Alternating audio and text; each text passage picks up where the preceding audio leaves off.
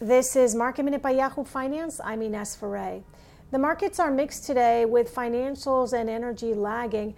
Foot Locker beat on the top and the bottom line for its latest quarter, coming in with revenue above expectations and earnings above what the street was expecting.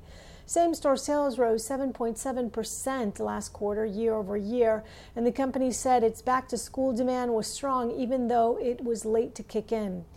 Hibbett Sports also beat on revenue and earnings. The company's same-store sales increased 21% year over year. For more Market Minute news, head to yahoofinance.com.